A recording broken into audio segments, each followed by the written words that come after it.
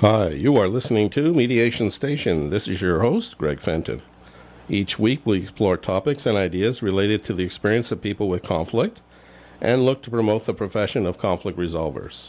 So tonight I'm going to do something a little bit different. I'm here alone. If you do want to call, you're welcome to do so. Phone number is 416-785-0680. I have a few articles that I put aside, want to read, share. If you have comment on that, you're welcome to call in. I'm going to play some music in the background and speak. I have a few articles here. Just to note, the song, Anyone But Me, it was written by Sandy Gemmell from Toronto. It's a single. I don't know if you listen to the lyrics. It's an anti-bullying song. Sandy is well known in terms of Nelson the Giant, which is an anti-bullying program. And she goes to a lot of the schools in the Toronto area. Playing in the background is a song called Metal in You by Lara McMillan from the album Lara Assembly. So all the music I'm going to play tonight is local talent. All Canadian artists, stuff that hasn't made it into the commercial vein per se, for the most part, though individuals I'm sure would like the opportunity to get some better promotion. So I got an article called Mediation, Not the Courts, is Key in Avoiding the War. When Roisin O'Shea applied for a judicial separation from her husband, it seemed there was only one way to go about it, and that was by plastering on the war paint and marching into court. It was acrimonious, messy, and unpleasant. She was angry. The adversarial court setting encouraged more anger. It was costing her a fortune. It was literally like war. If I had known more in the beginning what I know now, my separation might never have got so hard. What she knows now is considerable. She has a law degree, a PhD in family law, and is on a crusade to prove empirically that mediation works better for estranged couples in court. So she makes a joke of it now, but it was pretty devastating at the time. It was acrimonious, as she says. In my experience, divorces that end up contested in court are acrimonious. She compares it to bereavement, like losing someone close to you, or to a trauma like a car crash. The feeling I had were closer to bereavement at the time, even though I was the one who ended the marriage.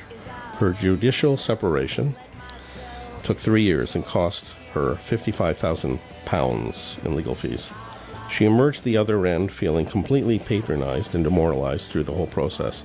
So much so that as she was going through the judicial separation, she went back to college to study law so she could organize her divorce without the hefty legal fees. She did her own divorce, as she puts it. And in 2010, and she co-founded a mediation practice in Waterford, which is in English, that same year. In England, I should say. She went on to produce an award-winning tome of empirical research for a doctorate in law that took her 4 years, observing 1,087 cases of marriage breakdown. As a result of her research, we now know how divorce and separation cases rocketed through the overcrowded judicial system. The shortest consent divorce took just 30 seconds. Contested divorces took an average of just 20 minutes each. And in 95% of the cases, the family home went to the wife.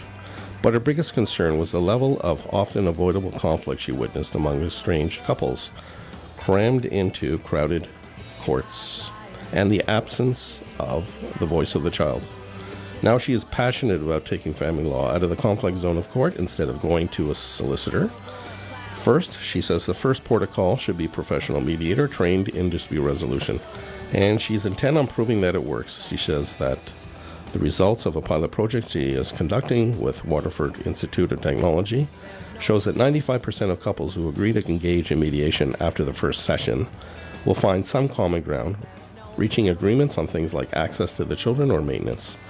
Lower legal bills are certainly one of the upsides of mediation, but as she points out, separating couples will always need a good lawyer. Perhaps the most important benefit of mediation is the opportunity to achieve divorce by peaceful means.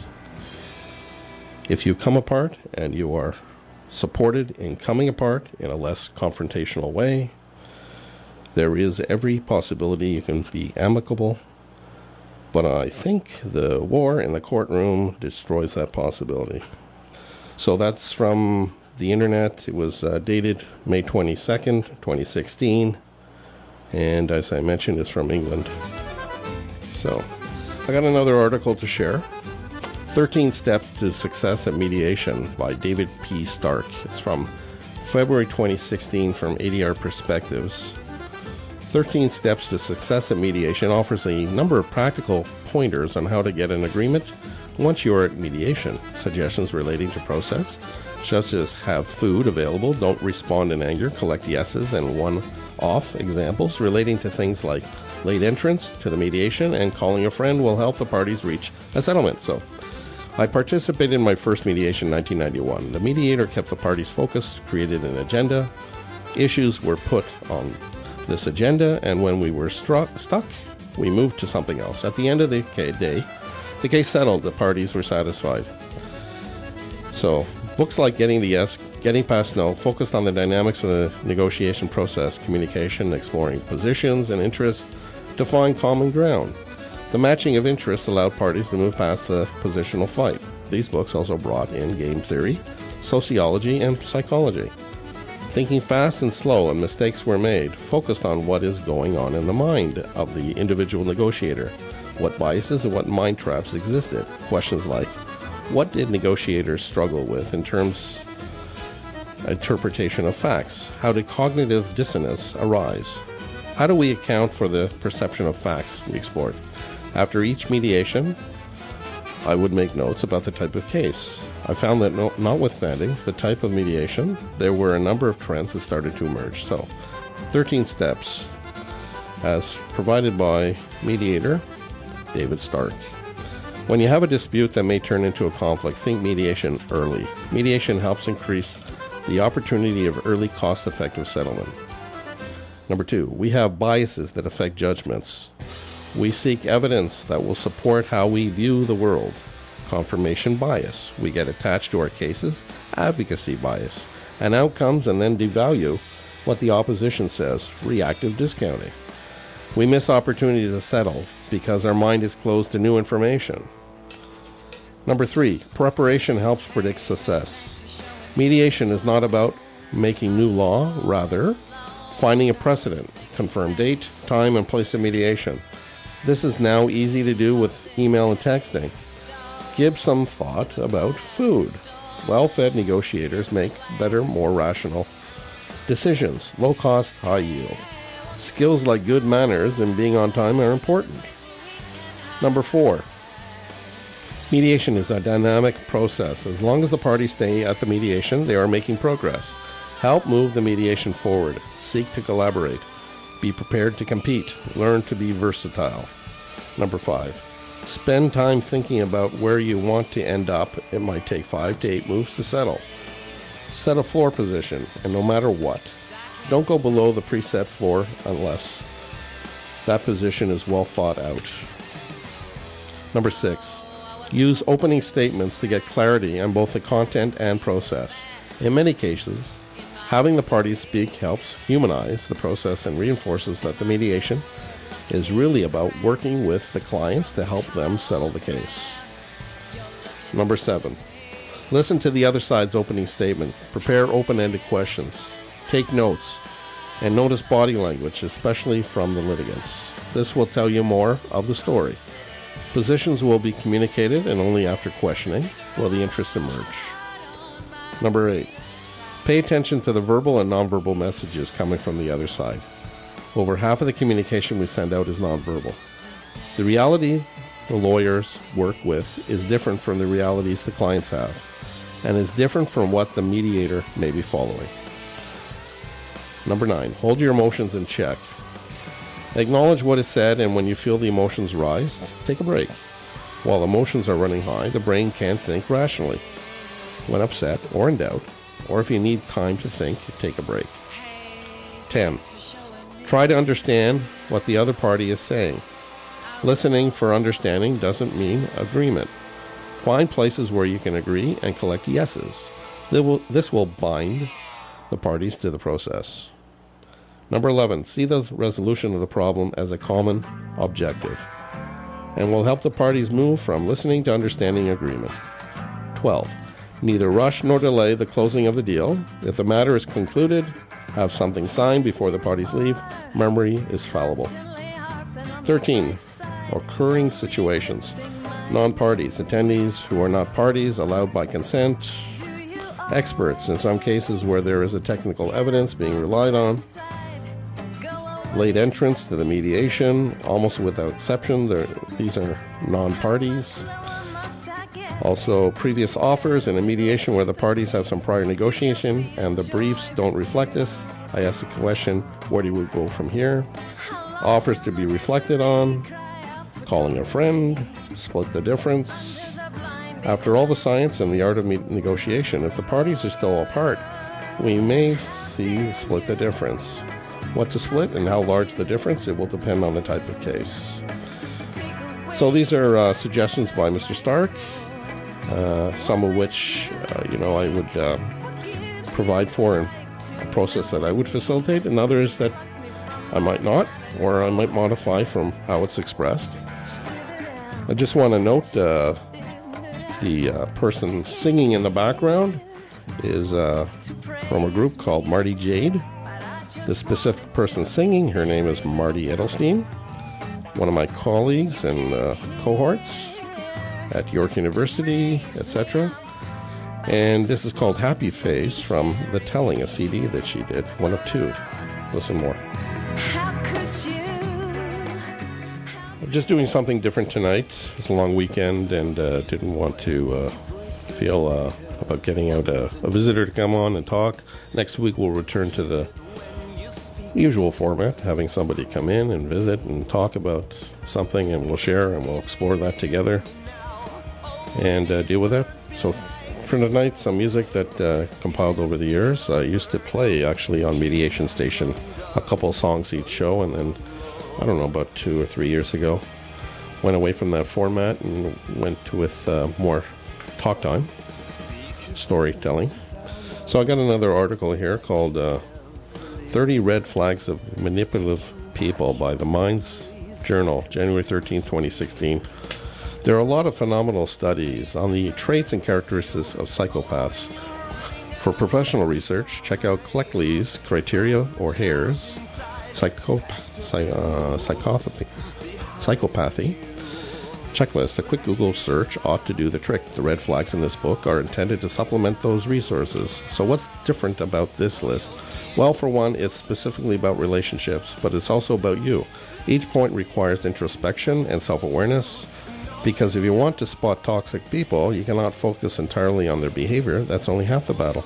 You must also come to recognize the looming red flags in your own heart. Then you will be ready for anything. Number 1. I'm not going to read all of these, but you feel on edge around this person, but you still want them to like you. You find yourself writing off most of their questionable behavior as accidental or insensitive because you're in constant competition with others for their attention and praise. They don't seem to care when you leave their side. They can just as easily move on to the next source of energy. Number 2, they withhold attention and undermine your self-esteem. After first hooking you with praise and flattery, they suddenly become reclusive and uninterested. They make you feel desperate and needy, ensuring that you are always the one to initiate contact or physical intimacy. Number 3, plasters your Facebook page with compliments, flattery, songs, and poems. They text you dozens, if not hundreds of times per day. You come to rely on this over-communication as a source of confidence. 4, quickly declares you their soulmate. And for some reason, you don't find it creepy. They tell you how much they have in common with you. On the first few dates, you do most of the talking, and they just can't believe how perfect you are for them. 5, compares you to everyone else in their life. Ex-lovers, friends, family, members, and your eventual replacement. When idealizing, they make you feel special by telling you how much better you are than these people. When devaluing, they use these comparisons to hurt you.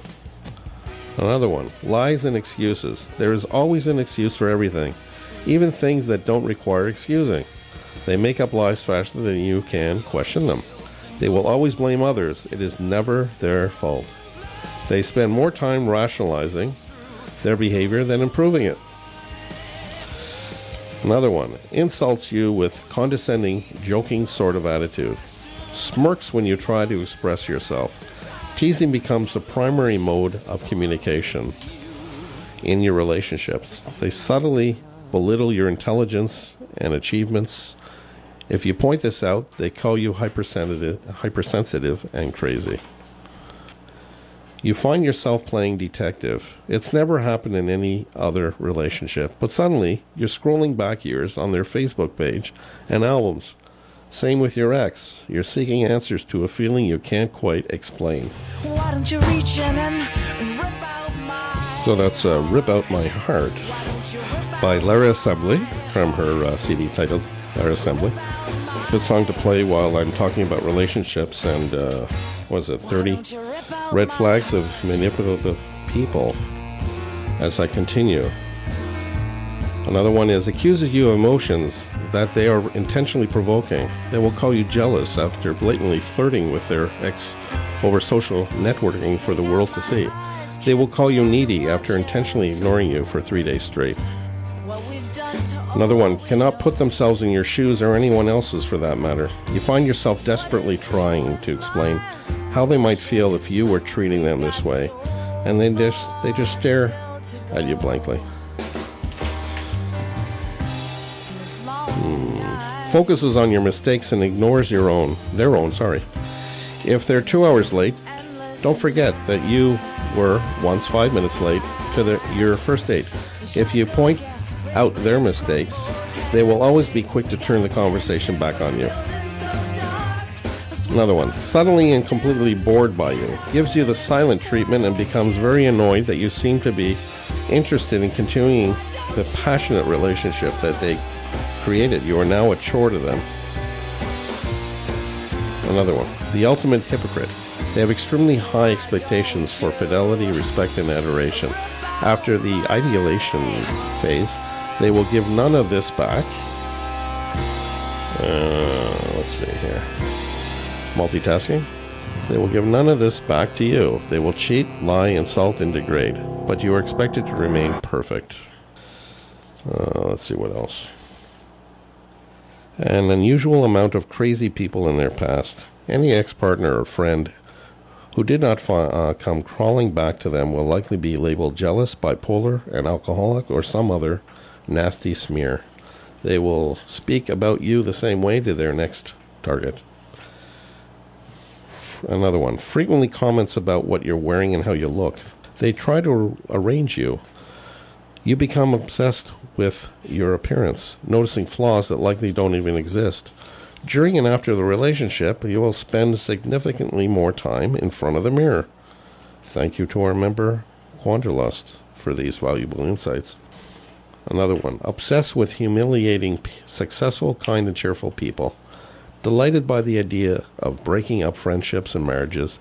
If you work hard to maintain interpersonal peace in your life, they will make it their mission to uproot all of it. Just a couple left here. They expect you to read their mind. If they stop communicating with you for several days, it's your fault for not knowing about the plans they never told you about. There will always be a self-victimizing excuse. There will always be a self-victimizing excuse to go along with this.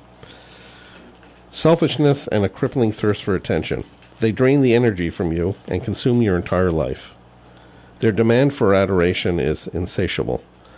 You thought you were the only one who could make them happy, but now you feel that anyone with a beating pulse could fit the role.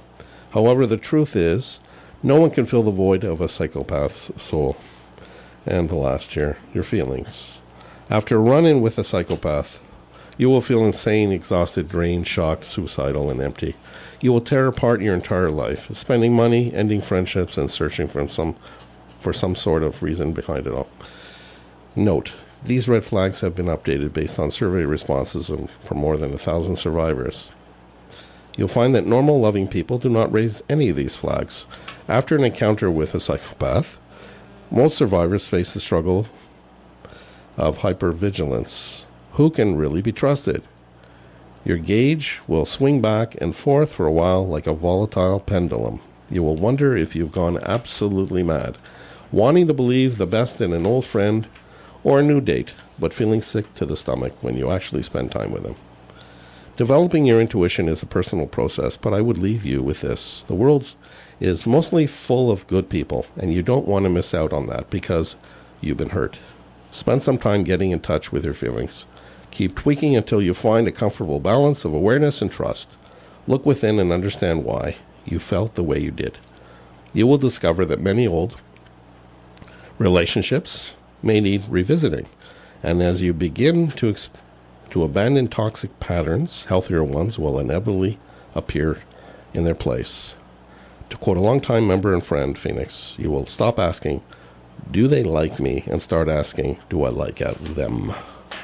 So, we don't have much time left for tonight, but I wanted to play one more song, and it's called Adagio by Parina Cincinnato. She's a former colleague of mine at Conflict Mediation Services of Downsview. She's a semi-professional singer, sings in at least 4 languages: Italian, Spanish, Portuguese, Spanish, Italian, English, and Portuguese. That's it. And so listen to Adagio.